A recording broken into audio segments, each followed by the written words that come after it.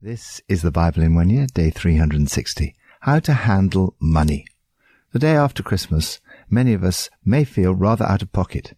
But this issue does not only arise around Christmas time. Most of us have to deal with money in some way every day of our lives, but we prefer not to talk about it in church. However, Jesus talked about money a great deal. The Bible has a lot to say about it. Money matters. It matters to us, and it matters to God. How should you handle money? Proverbs 31. A wife of noble character, who can find? She is worth far more than rubies. Her husband has full confidence in her and lacks nothing of value. She brings him good, not harm, all the days of her life. She selects wool and flax and works with eager hands. She is like the merchant ships bringing her food from afar.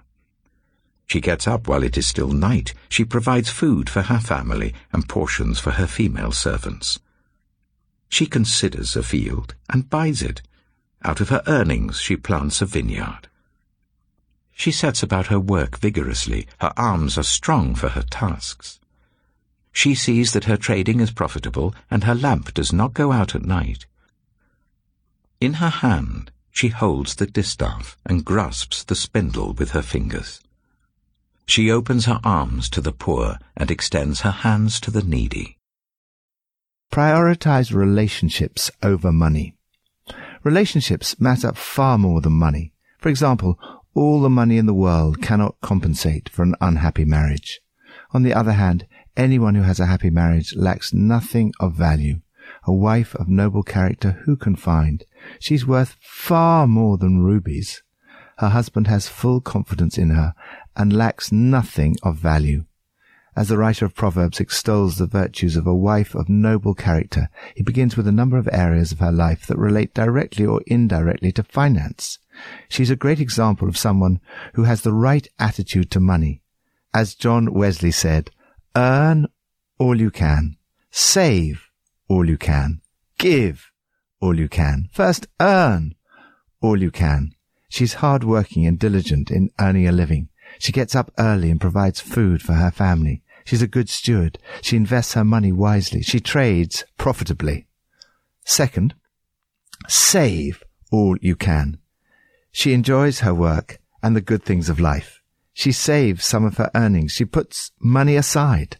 Third, give all you can. She's generous. She opens her arms to the poor and extends her hands to the needy. Generous giving is the appropriate response to God's generosity and to the needs of others. It's the way to break materialism.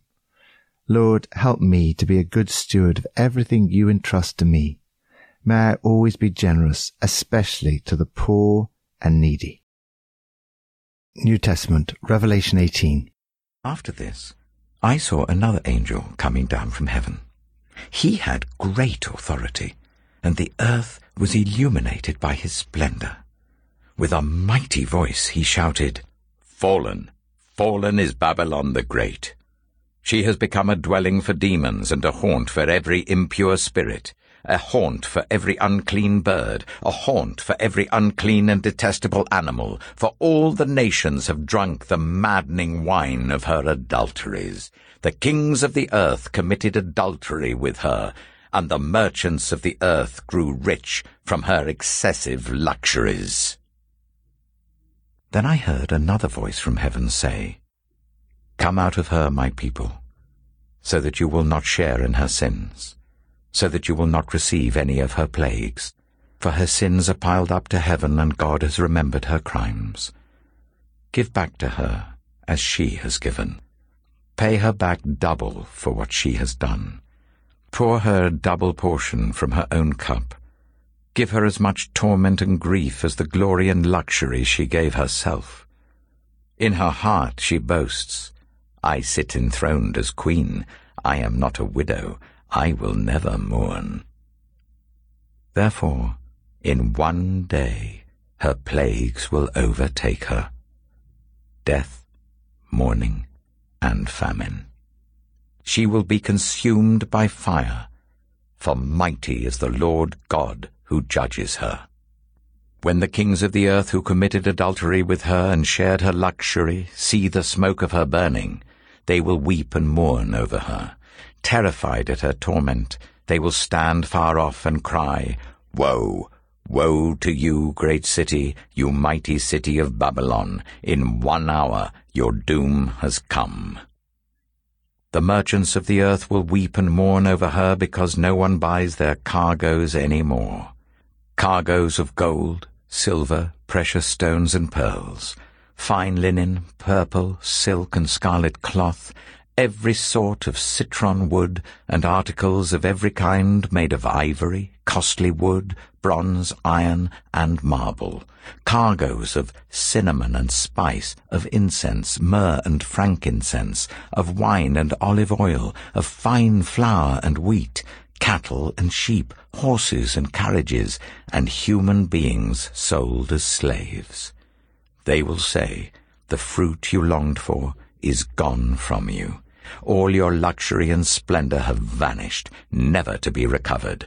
The merchants who sold these things and gained their wealth from her will stand far off, terrified at her torment. They will weep and mourn and cry out, "Woe, woe to you, great city, dressed in fine linen, purple and scarlet, and glittering with gold, precious stones and pearls.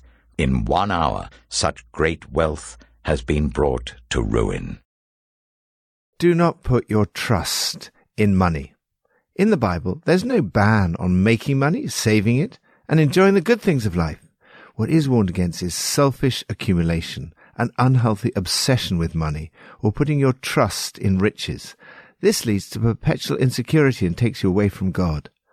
Money is not a neutral, impersonal medium of exchange. Jesus said, "You cannot serve both God and mammon." Mammon was the god of wealth in Carthage.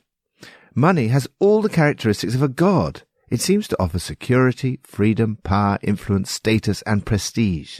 It's capable of inspiring devotion and single-minded preoccupation. Yet, as Dietrich Bonhoeffer put it, our hearts have room only for one all-embracing devotion, and we can only cleave to one Lord. In this passage, John is given a vision of an event that must have seemed inconceivable to his readers, the fall of Babylon the Great. In the immediate context, this is a prophecy of an event that will not take place for another 320 years, the overthrow of the Roman Empire in AD 410. When John was writing, the empire seemed invulnerable. It was at the height of its powers. It was enjoying peace and security. Yet John sees that the characteristics of the city were the seeds of its own downfall.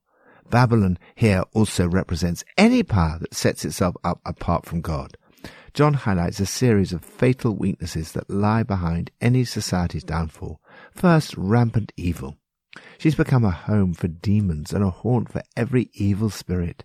Second, endemic promiscuity. All the nations have drunk the maddening wine of her adulteries. The kings of the earth committed adultery with her.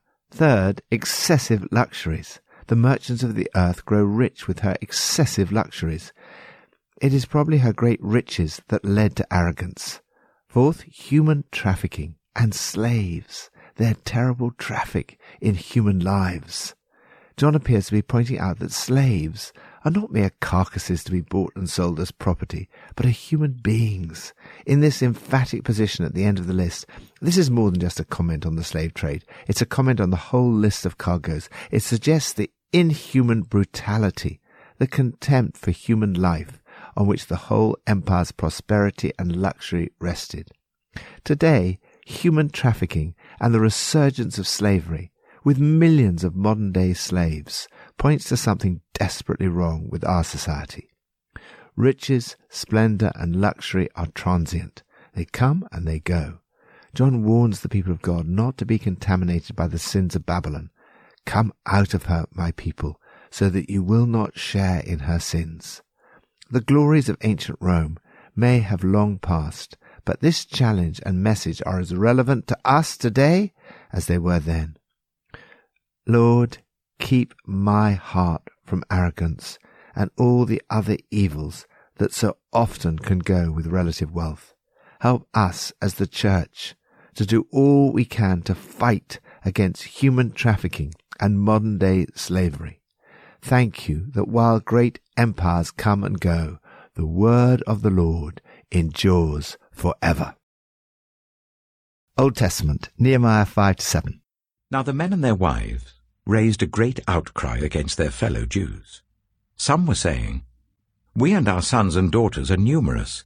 In order for us to eat and stay alive, we must get grain." Others were saying, "We are mortgaging our fields, our vineyards, and our homes to get grain during the famine."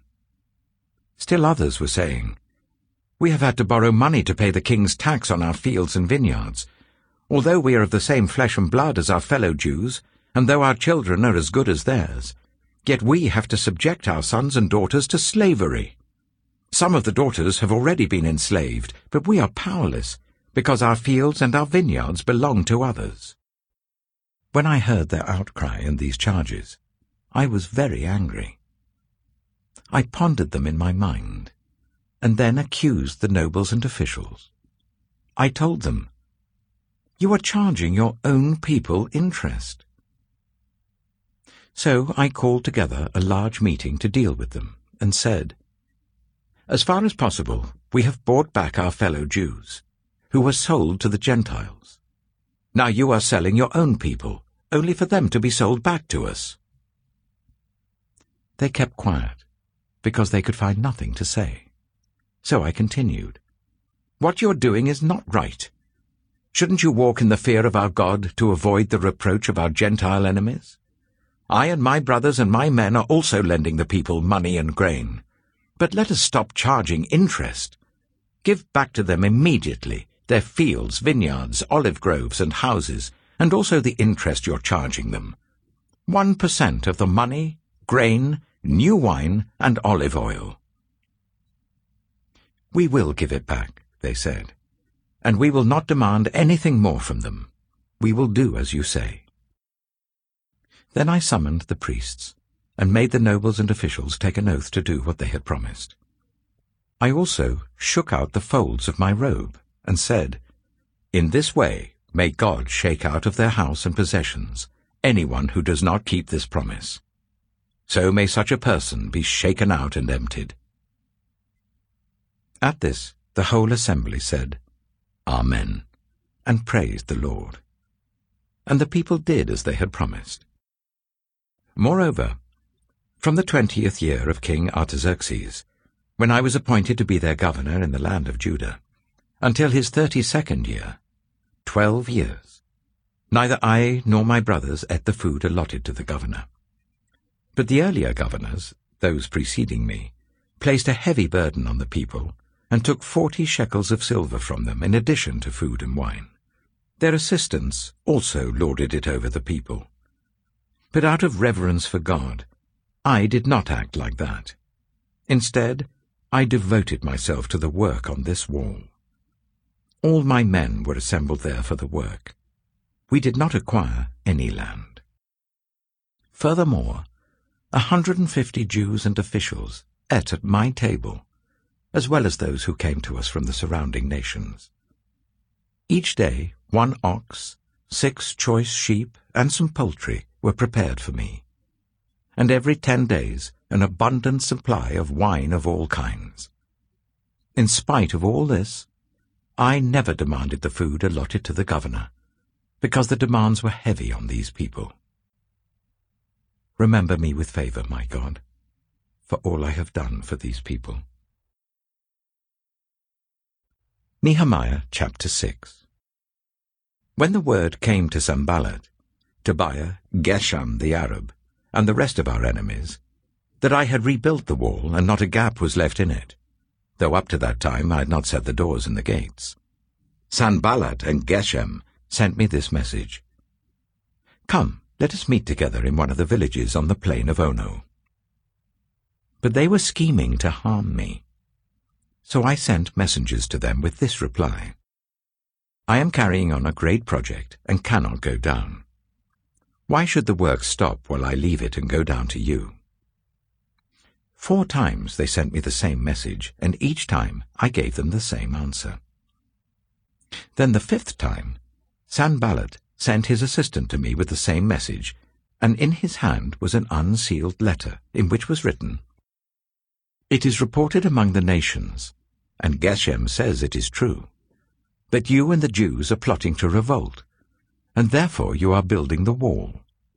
Moreover, according to these reports, you are about to become their king, and have even appointed prophets to make this proclamation about you in Jerusalem: there is a king in Judah.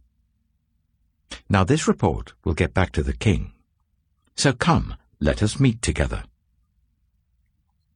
I sent him this reply: "Nothing like what you are saying is happening. You're just making it up out of your head." They were all trying to frighten us, thinking their hands will get too weak for the work and it will not be completed. But I prayed, "Now strengthen my hands." One day I went to the house of Shemaiah, son of Delaiah, the son of Mehetabel, who was shut in at his home. He said, "Let us meet in the house of God inside the temple, and let us close the temple doors, because men are coming to kill you. By night they're coming to kill you." But I said, "Should a man like me run away? Or should someone like me go into the temple to save his life? I will not go." I realized that God had not sent him, but that he had prophesied against me, because Tobiah and Sanballat had hired him. He had been hired to intimidate me, so that I would commit a sin by doing this, and then they would give me a bad name to discredit me. Remember Tobiah and Sanballat, my God, because of what they have done. Remember also the prophet Noadiah, and how she and the rest of the prophets have been trying to intimidate me. So the wall was completed on the 25th of Elul, in 52 days. When all our enemies heard about this, all the surrounding nations were afraid and lost their self-confidence, because they realized that this work had been done with the help of our God. Also, in those days, the nobles of Judah were sending many letters to Tobiah, and replies from Tobiah kept coming to them. For many in Judah were under oath to him, since he was son-in-law to Shechaniah son of Arah, and his son Jehohanan had married the daughter of Meshullam son of Berechiah. Moreover, they kept reporting to me his good deeds, and then telling him what I said, and Tobiah sent letters to intimidate me. Nehemiah chapter 7. After the wall had been rebuilt, and I had set the doors in place, the gatekeepers, the musicians, and the Levites were appointed. I put in charge of Jerusalem my brother Hanani, along with Hananiah, the commander of the citadel, because he was a man of integrity and feared God more than most people do. I said to them, "The gates of Jerusalem are not to be opened until the sun is hot. While the gatekeepers are still on duty, make them shut the doors and bar them. Also appoint residents of Jerusalem as guards, some at their posts and some near their own houses." Set an example in handling money. Nehemiah was a leader who set a superb example in handling money. Sooner or later, most of us will go through times of financial difficulty and lack of resources, either in our own personal lives or in our churches. What do you do in these situations? Nehemiah was facing such a situation. Some of the people did not have enough food to stay alive. Others had to mortgage their fields and homes. Still others had to borrow money to pay their taxes. What can we learn from Nehemiah's example? First, he thought about it very carefully. I pondered in my mind. When facing a financial crisis, it's not wise to rush into hasty solutions. It needs careful thought. Second, he called a meeting. Some meetings are at best a waste of time and at worst counterproductive. However, some meetings are important and necessary. Nehemiah had the wisdom to know the difference between these two kinds of meetings. In chapter 6, he refused to meet with his opponents, who were scheming to harm him, despite being asked 5 times. However, here, Nehemiah calls a meeting. He tells the people that what they're doing is not right. They should not be charging interest. Let the exacting of usury stop. He orders them to give back the fields, vineyards, olive groves, and houses, and also the usury you are charging them. The meeting was successful. We will give it back, they said, and we will not demand anything from them. We will do as you say. The people did as they promised. Third, and most important, he set an example in his own life. First, personal integrity. Out of his reverence for God, Nehemiah did not act like the earlier governors who'd placed heavy burdens of taxation on the people and allowed their assistants to lord it over them. Second, modest lifestyle. Neither I nor my brothers ate the food allotted to the governor. Third, no personal gain. All my men were assembled there for the work. We did not acquire any land. I never demanded the food allotted to the governor, because the demands were heavy on these people. Fourth, generosity to others. Furthermore, 150 Jews and officials ate at my table, as well as those who came to us from the surrounding nations. Fifth, single-minded hard work. I devoted myself to the work on this wall. He refused to be put off by the threats of his opponents who were trying to frighten him. Instead he prayed, "Now strengthen my hands." Nehemiah finished what he'd started. Many people know how to start things, but often they lack what Pippa's father used to call carry-through. Nehemiah had the stickability to complete what he had begun. The success of the project was the perfect answer to the critics. So the wall was completed on the 25th of Elul in 52 days. When all our enemies heard about this, all the surrounding nations were afraid and lost their self-confidence because they realized that this work had been done with the help of our God. Lord, give me wisdom in how to handle money. Help me to set an example in my own personal life, to live a life of integrity with no preoccupation with personal gain, and a modest lifestyle, hard work, and generosity to others. Pippa adds, looking at Proverbs 31, I feel rather inadequate when I read about this do it all, have it all, be it all woman. Actually, I don't think we have to be all these things. What really matters is our relationship with God and doing what He's called us to do.